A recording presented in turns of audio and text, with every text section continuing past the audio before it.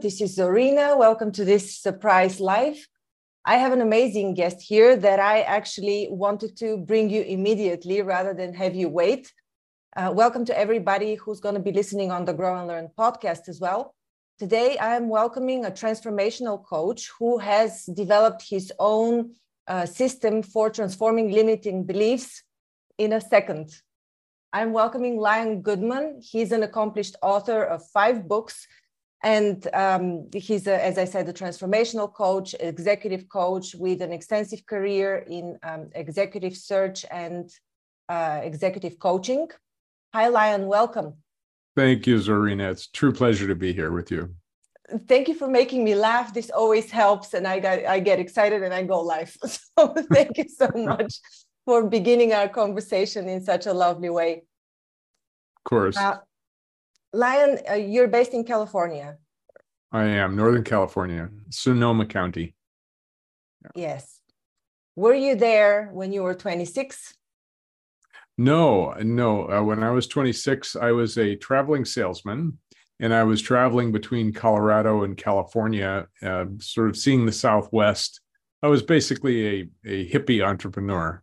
And so I was traveling in a van, and going from store to store and town to town, selling my wares, jewelry and gift items, that kind of thing. And it was because I really didn't know what else to do.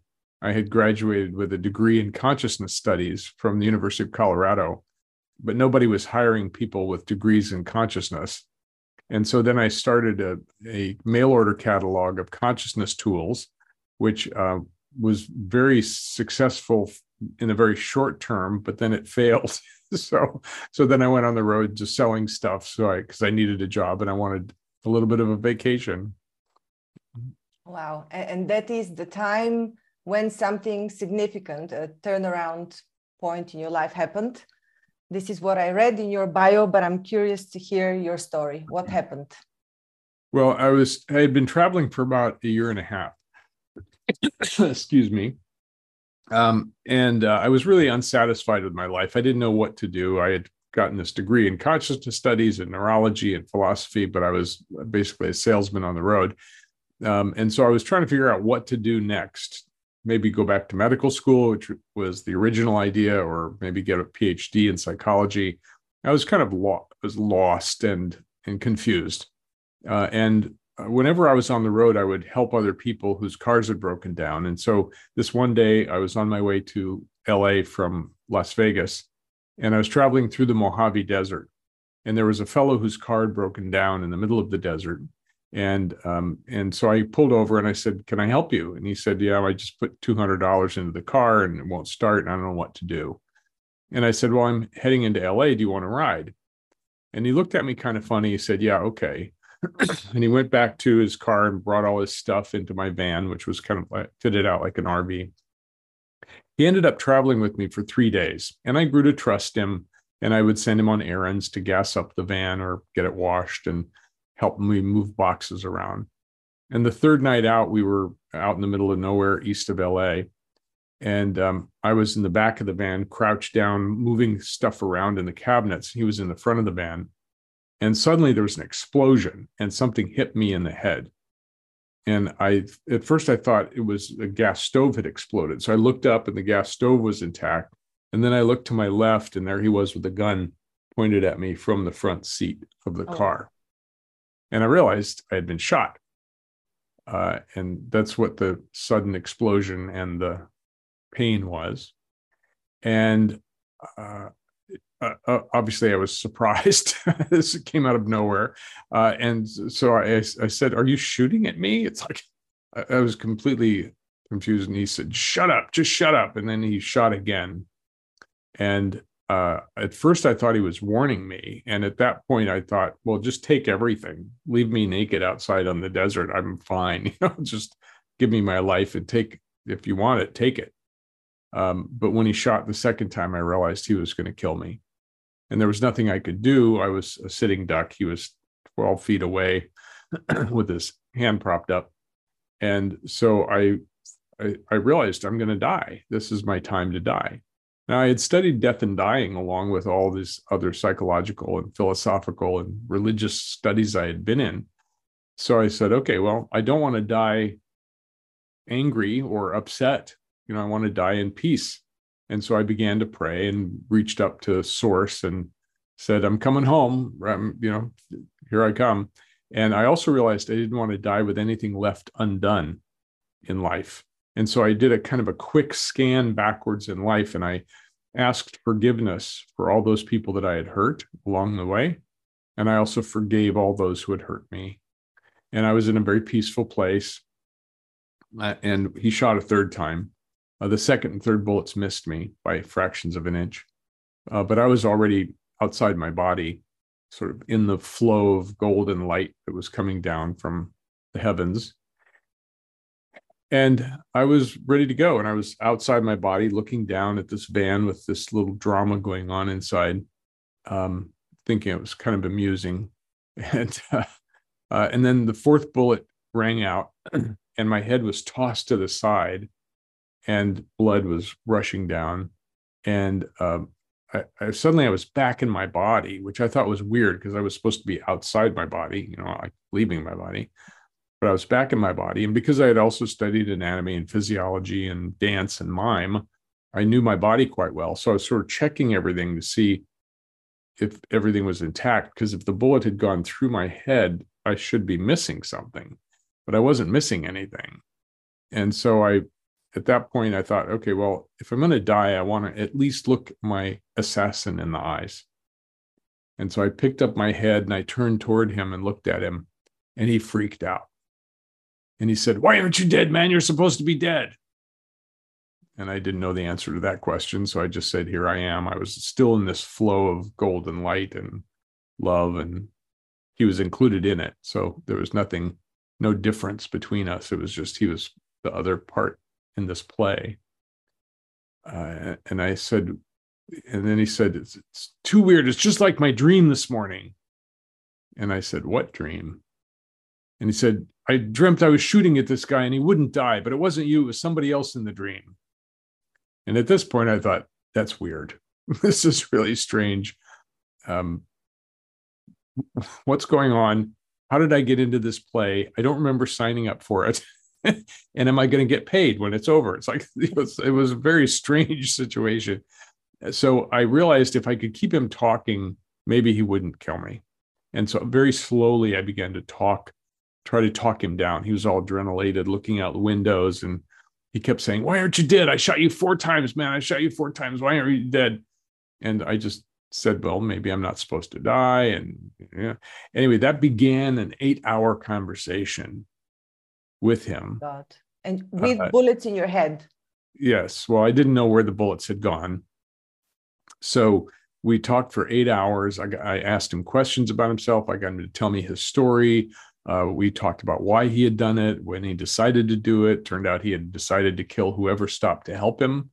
But I kept being nice to him. And so he pulled out the gun many times, but didn't kill me. And so I was fine. And I found out he was an ex-con. He had been in jail before. And so all these things happened.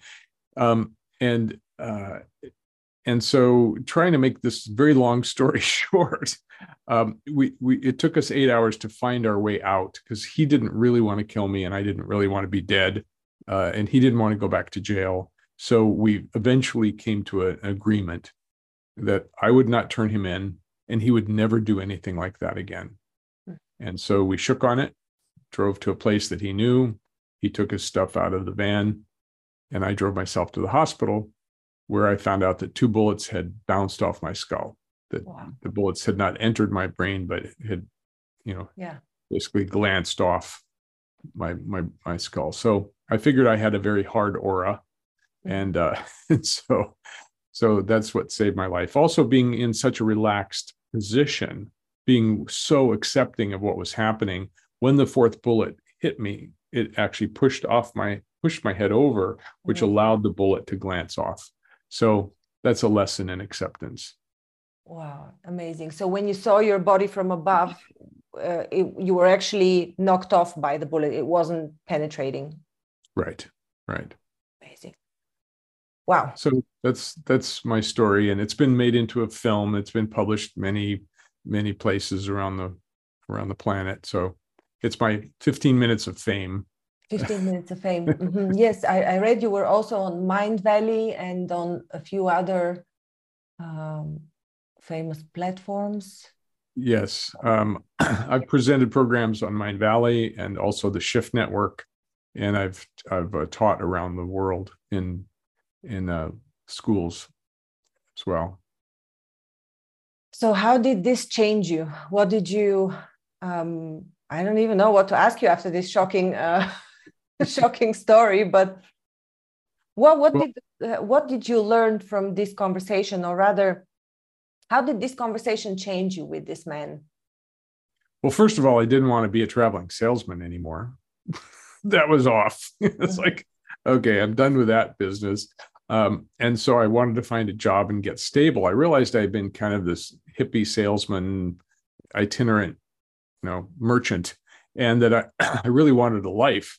And so I stayed in LA and I became a headhunter, which was kind of ironic after having my head hunted to become a headhunter. Right. But that became my career for 25 years. And so I actually got grounded. Some people, when they have an out of body experience, become spiritual. I was already spiritual. I needed grounding. So for me, it grounded me into reality. And I worked with corporations around the country and around the world, working with executives. And over that 25-year span, I also got married and had a child and became a householder. So all during that time, though, I was continuing to study consciousness, my own psychology.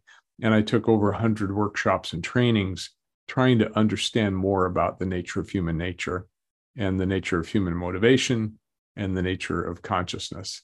So when the headhunting business went down with the dot bomb back in 2000, I became a coach, and I've loved coaching ever since. That's really what I was meant to do, is to work one-on-one with people to help them expand their own consciousness and become better leaders, better people, better parents, better spouses. So that's what I do now. Beautiful. And you're also working with executives, though, and you're training other coaches. Is that right? That's right. I have both my coaching business and my training business. And the methodology that I put together from that 45 years of study is a spectacular methodology for clearing beliefs, clearing negative and limiting issues and problems, including traumas from the past. So it's a healing and awakening process for moving forward in life. Let's talk first about the executives. First of all, how is this topic even landing in their field? Aren't they mostly interested in exact actions that they need to take? How are they perceiving the whole concept of consciousness? Well, executives also have a personal life, and they have their own psychology and their own motivations and their own relationships with their family, with their colleagues, and with their subordinates. So they know that there are issues in the way. Now, when I was a headhunter 25 years ago, you couldn't talk about anything that was woo-woo or psychological or philosophical. It was verboten. Right. It was like, we don't go there. Today, almost every executive has some self-awareness and understands mindfulness and understands relationship issues, and they want to make their company more productive. And to do that, they have to get the crap out of the way. And the crap often shows up either in their personal life, in their family life, or their relationship life, or in their business, where they can see that there are problems. Now, some executives think it's the other person's problem, and so they're harder to work with. But most of them recognize I have some part in this issue, and so they want to heal themselves and awaken themselves so that they can be a better executive, they can be a better leader, they can be a better friend and a better spouse and a better executive. So it's just a different time than it was when I was a headhunter. These conversations happen pretty easily. Now, there are people who are narcissists or psychopaths who are in leadership positions and they think it's all other people's problems and they're the only one that's important. I don't work with those folks because I can't convince somebody that you might take some responsibility for the problems in your company. Yeah. So what is your method called, and what is it based on? Like, do you need to go in your subconscious mind? What is the process approximately? The process is called the clear beliefs method. And we call it that because for me, beliefs are not just mental constructs, like I believe in more government or less government. They're actually the infrastructure of the human mind. So all the way back to being in the womb, where we have pattern detection, and that pattern detection is used to survive. So we figure out what's happening, and then we figure out how to use that learning to survive. And so that's what beliefs are. They're all the way down at the deepest level of the mind. And so we're working with the infrastructure of the human mind, not just mental concepts. You can change your mind mentally, but that doesn't change the subconscious. It doesn't change the emotional body or the physical body or the spiritual body. So we work with all of the bodies, the whole self, all the dimensions of the self, including the relational self, the financial self, the economic self. And so when we're changing something, we're going to the source, the beginning of when that belief formed, when you came to that particular conclusion, and then what you did with it from that point forward. So, quick story. I was working with an executive who had made and lost millions of dollars over and over and over again. He was tired of the pattern, and they call me the subconscious pattern detective. So I was trying to find the source of this problem with it. Outwardly, it was like he was really good at making millions, but then he lost, and he made and lost. So I took him through my process back in time to find the source of that particular issue. And in a couple of sessions, we got him back to a memory of when he was 3 years old. He was walking on the streets of New York with his mother, hand in hand. He saw a shiny penny on the ground, and he reached down to pick it up. He was very excited, and his mother jerked him back and said, "Don't touch that, it's dirty." And he suddenly realized that the reason he couldn't hold on to his money was because it was dirty and he shouldn't touch it. So we cleared that, and he didn't have to lose millions anymore. Yeah, impressive. But I'm also thinking, and I've been thinking about the subject of both inherited patterns, because you can inherit even behaviors, and even this infrastructure to a degree is inherited. It can run back to your grandparents, great-grandparents, and so on. So absolutely. According to your experience, is it always stemming, or can you always pull out the root from childhood, or do you need to go back in generations or maybe in your own past lives? And how does past life and previous generations, where you probably didn't reincarnate in the same family, so how do these mix and match? This is a question that I've always asked myself. You have patterns both from karma, from your soul, and from your physical ancestry. Absolutely. And we work with what is primary for human beings, which is their experience.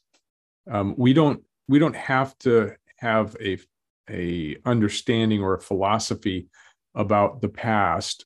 We just work with whatever comes up from the subconscious mind. Now, sometimes that subconscious memory or realization is in childhood. Sometimes it's before childhood in the womb. Sometimes it's before the womb in a previous life. And for us, we are neutral on the subject of reincarnation and religion and God and all that stuff. We'll work with whatever comes up. Mm-hmm. And we don't have to say, oh, that was from this. It turns out that we see a lot of experiences of past lives in this process, but we don't make a big deal out of it. It's just like, oh yeah, that's what's coming up in memory. Mm-hmm. And when we clear a belief, we're clearing it all the way back to the beginning of time, so that it clears past lives as well as the current life, and gives the person then space. Because when you clear a belief, you create space. Then you can create a new belief to carry you forward. The problem is most methodologies don't do that complete clearing. They're only clearing one part or aspect of the belief structure. And so the belief keeps coming back and back and back, and the pattern repeats itself over and over again. Our process is a complete clearing. And I use the analogy of building a garden. If you wanted to build a garden, you would first clear the rocks and weeds out of the soil, because if you threw your seeds on rocky, weedy ground, you're not going to get much to grow. But if you clear the soil and you amend the soil and then you plant your seeds, then the seeds can grow and blossom. So I know you work with manifestation. When you're trying to manifest something, if there's old beliefs and old patterns in the way, it's going to stop you at some point. And more people are stopped by internal patterns than by any external circumstances. So we can go back and clear those patterns, clear the rocks and weeds out, and then you can manifest easily because there's no resistance. There's no internal resistance to what you're trying to create. What I've noticed in my work, because I have one course that is called Clear Karma. It's based on a Russian system for energy information management, but it actually takes the whole complex. So it's not one belief, as you know, because of neurology, energy is also constructed the same way. So there's one belief linked to this belief, and it's a whole network. Yeah. So how do we you call them root clusters. out? How do you root out this entire network of associated beliefs? Great question. You're asking in the depth of my training. We're going right to the most important things. So we call them clusters. Beliefs cluster together. I'm no good. Nobody likes me. Something's wrong with me. I'm a bad person. I'm a sinner. And besides, I'm fat. So all those beliefs reinforce each other in the cluster, right? Now, there's two ways to clear it. One is to clear them one at a time, like this: clear, clear, clear, clear, clear. And then pretty soon the cluster doesn't have any holding power and it kind of drifts apart. And then you can kind of like pop the remaining ones left until it's not there anymore. The other way is to get to the core, the originating experience, and clear that one. And often that will just disrupt the whole pattern and the whole thing can pop. There's always some cleanup to do because we have tens of thousands of beliefs by the time we're young adults, and probably hundreds of thousands by the time we're this age. So there's a lot there. Now, not all beliefs are negative or problematic. Some are positive, like look both ways before you cross the street.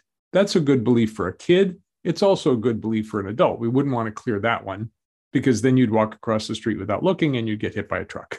So we're only interested in working with the problematic beliefs, and they're the ones that are showing up in life.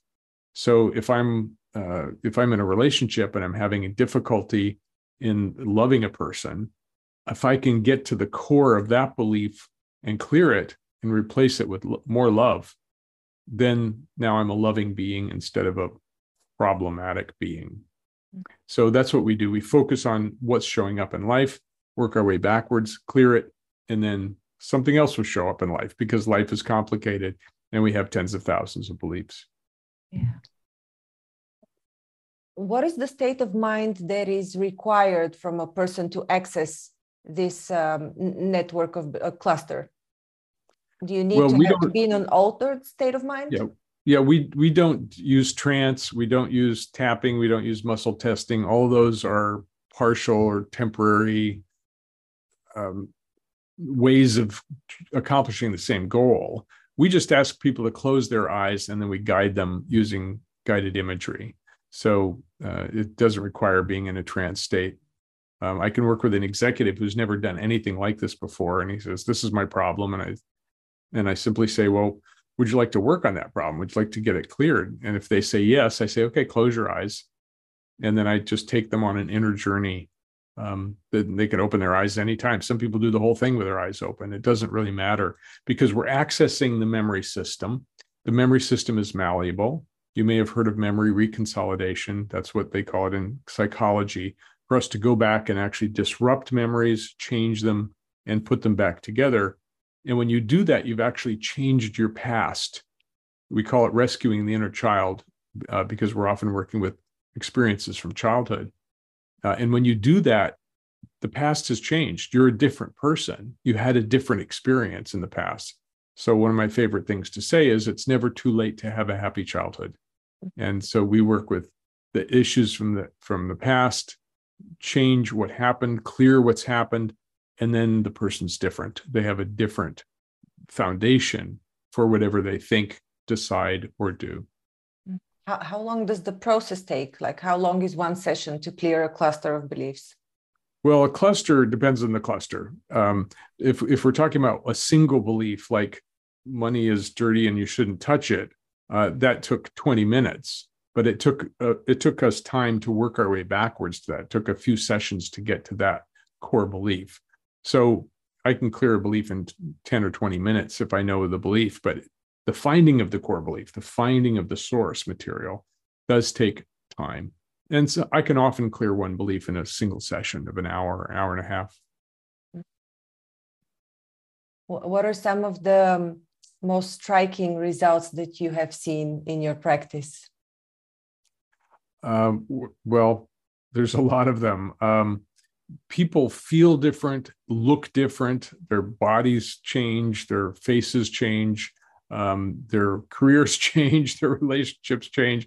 I'm trying to think of another example. I had a psychotherapist who came to me who had a very successful life. She was in good shape. She had a good marriage, very, very full practice.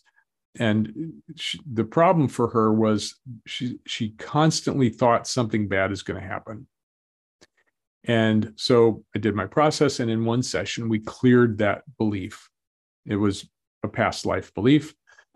And I checked in with her a couple months later and I said, "How are you doing?" She said, "It's amazing. After a lifetime of constantly thinking something bad was going to happen, I haven't had that thought in 2 months." She said, "Wait a minute. No, that's not true.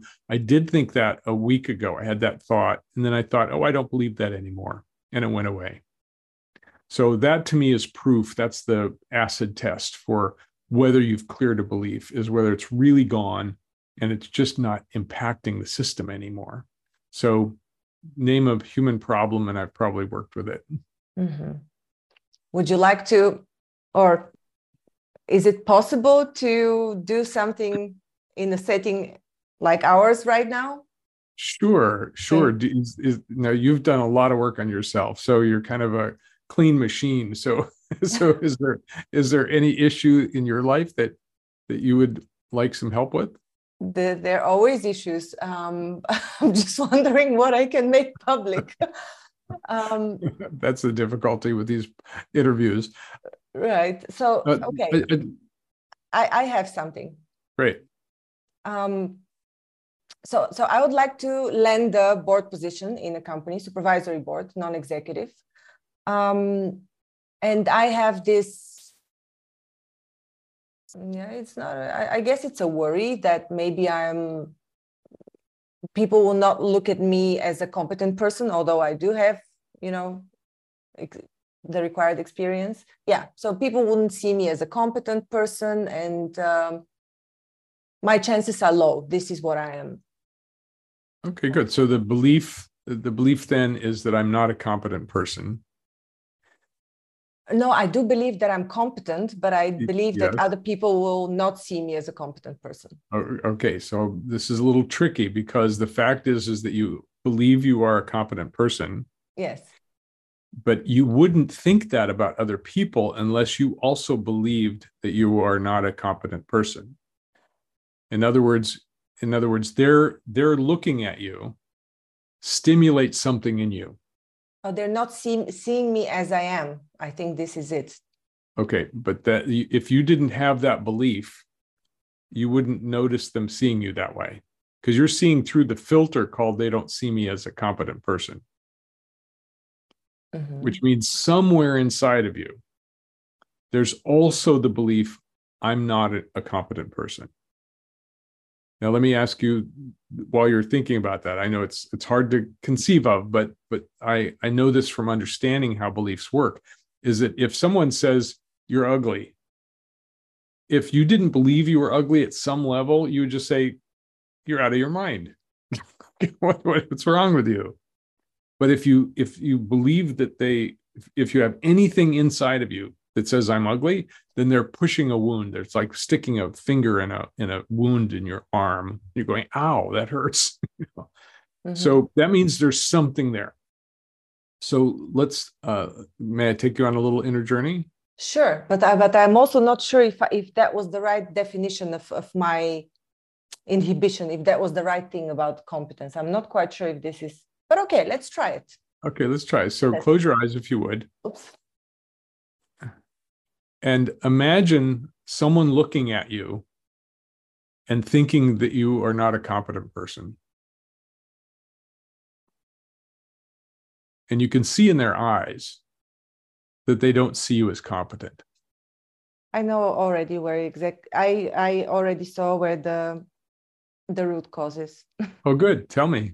You're fast. It is when I was applying for an English language school entry, and the exam was in maths and in literature. And I was walking with my dad to check out the results at this school where the exams took place.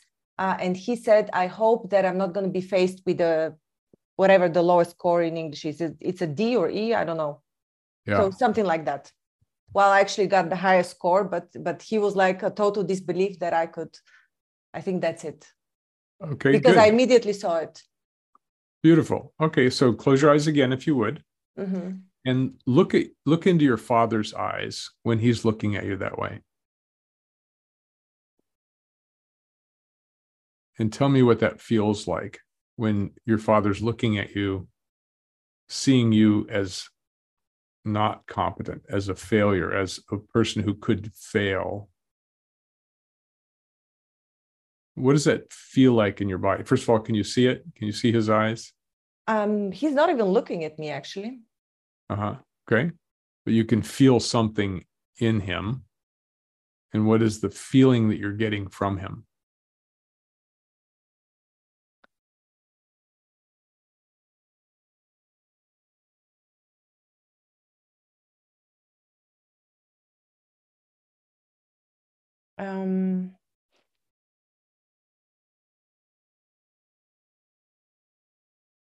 It's not about me.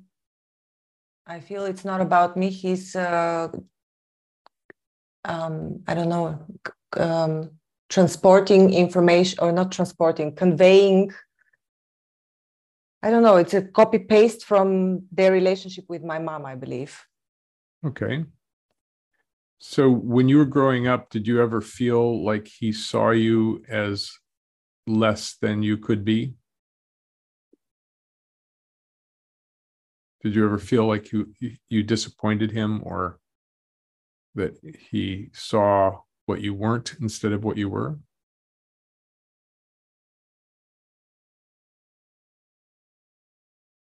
I am not quite sure. I have had a few occasions when I was treated unfairly.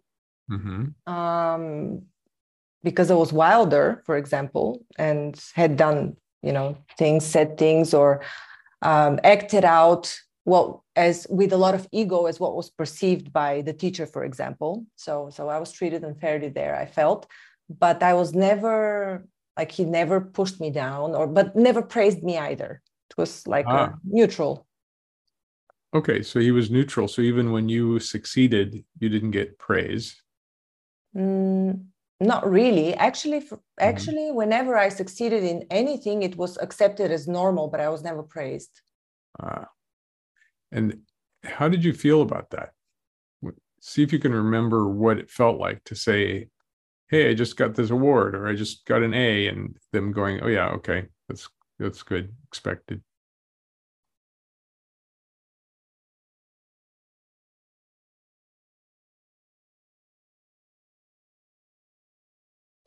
Well, it feels like I was not acknowledged. It was like, yeah, okay. It felt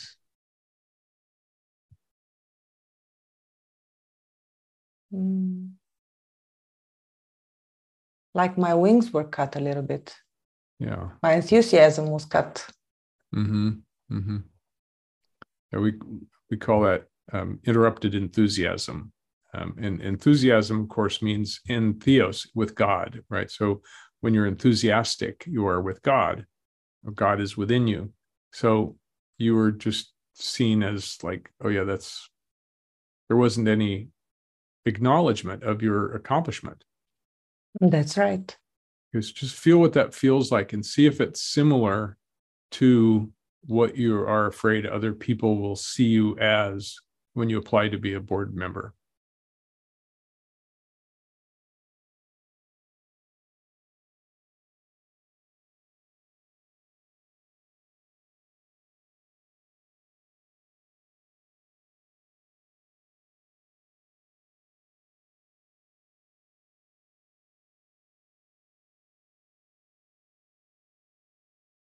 I'm being distracted by the fact that we're doing this publicly. Okay, well, I think thank it's you. similar. I'm not quite sure if it's the core, but it feels like a similar feeling. Yes. Yeah. So we're getting close to it. So there's something about not being acknowledged for who you are and how spectacular you are and how amazing you are. And you know that you could be a board member and that you'd be very good at it. But other people might not acknowledge that. Mm-hmm. That's where I'm seeing the similarity. Does that feel right to you? Yes, that feels right. Yeah, good. So if we had more time, I would take you through a process of changing the past, changing that memory, and we would give you the confidence that people see you and recognize you, acknowledge your competence, acknowledge your amazing presence and what you have to offer. And that would, you'd then be able to walk into a boardroom and just not have that experience anymore. So there's that's the finding core beliefs part of the process. I loved it. I actually have an idea of how to change it, because I'm, as you have read, I'm using the Silva method. So I also work, it's a different methodology, but I know now how to handle this. So thank you very much. You're very welcome. You're very welcome. So where are you heading next, Lion? What do you want to achieve next? What is your vision? Yeah, I've trained over 600 coaches, therapists, and healers so far in my Clear Beliefs coach training. And I want to train 1,000 more. So, and I want to work with the executives who say, that's what I need. I need to clear something out from the past that's still bothering me, that's still holding me back. And I want to help them. I want to clear the way of whatever's in the way for a large number of people.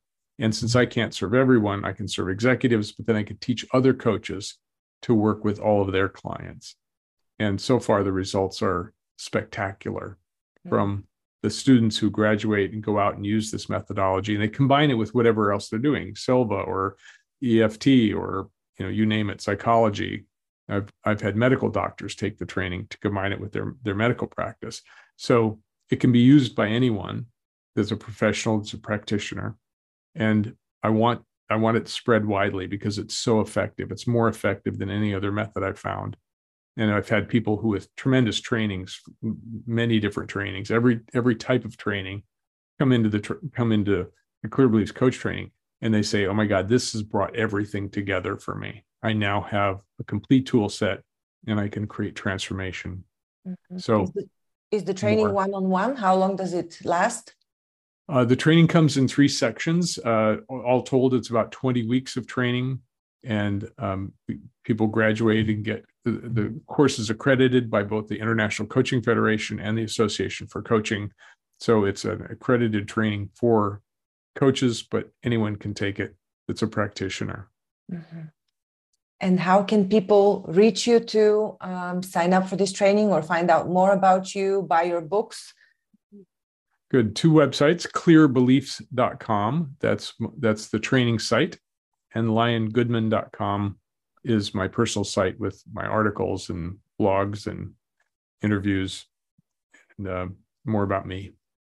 Mm-hmm. I'm just going to briefly share my screen to show the titles of your books. Great. So here we go. This is one of your, no, this is not your website, but this is, these are your books. This is something. Yeah, those are my books. Yeah. Creating on Purpose, Clear Your Beliefs, Clear Your Clients' Limiting Beliefs, Enlightenment. This is something that we didn't talk about. Your involved in a men's movement. Yes, for 40 years. What is this all about? What is men's work about? Yes, I have no clue what men's work is. Well, men's work came about because during the early days of feminism, women would get together in groups, and they had groups of support, right? They would support each other. And men got jealous, and they said, well, we should have those kinds of things too. Now, it turns out that men meeting in circles and women meeting in circles is ancient. It goes back tens of thousands of years. But it got lost in our civilization. So men coming together in a circle, supporting each other, helping each other awaken. In our work, we call them challenge groups because we challenge each other to be better. We challenge ourselves and each other. So I'm the co-founder of a group called the Tribe of Men, and we have about 100 men around the country who meet together in smaller groups and support each other, do processes with each other, help each other solve problems, whether it's in a relationship or business or life itself. So it's really mutual support by men, and men need to have their own circles, just as women need to have their own circles to sort of get out of the relational issues and support each other in becoming a better man or a better woman. Mm-hmm. So I missed the part where you mentioned what is your involvement with the men's group exactly? Are you co-founder of the Tribe of Men? Co-founder of the Tribe of Men, and back in 2011, I created the Ultimate Men's Summit, where we had 75 speakers and over 20,000 registrants to talk about all kinds of men's issues and men's work and men's development. Yeah. Wonderful. Yeah, this is totally needed. And indeed. I totally agree. You know, women's circles just as important as men's circles. Absolutely. We need to support each other, and it's different. Couples groups, that's also very good. But men need men around, women need women around, and then couples need couples around. So we're relational beings. We're social animals, and we need the social connection to survive and to thrive. Yeah. Let me just share once again the name of your website, clearbeliefs.com. Yes. This is one of them. This is our free monthly event. We have one coming up soon. And we do that every month. We explore beliefs in a different area: sexuality, love and relationships, business, money. So the one coming up is about AI. Who's afraid of the big bad AI? Mm-hmm. Nice. We've also covered some topics on AI on this channel, on Heal and Learn. So I think people would be interested to join. Wow, Lion, this was an amazing session. Although it was a live conversation for me, it was a session. Thank you so much. You're so welcome. Thank you for having me on your program. Thank you for being so vulnerable and for all the work that you do. I'm quite impressed by your work, and I'm very happy to know you. Likewise. Thank you so much. It's been a real pleasure. For me as well. Thank you for listening to Grow and Learn. We hope that you found our podcast informative, engaging, and inspiring. Our mission is to help you keep growing and learning, and we hope that our conversations and insights have provided you with practical advice and useful perspectives. If you're looking for personalized support and guidance to help you achieve your personal or professional growth objectives, I offer a range of services to help. As a trusted management partner and mentor, I work with businesses in the process of transformation, looking for new streams of business, as well as M&A. With an extensive professional network of experts and mentors, I can bring on board the right person or team based on the specific needs of the company I'm working with. To learn more about the services I offer and how I can help you achieve your goals, visit my website at growandlearn.org. You can also reach out to me via email or social media. I'd love to hear from you. And if you enjoyed this episode of Grow and Learn, please subscribe to our podcast and leave us a review. Your feedback is important to us, and it helps us to continue to create content that is relevant and valuable to our listeners. Thanks again for listening, and we look forward to sharing more insights and perspectives with you in the future.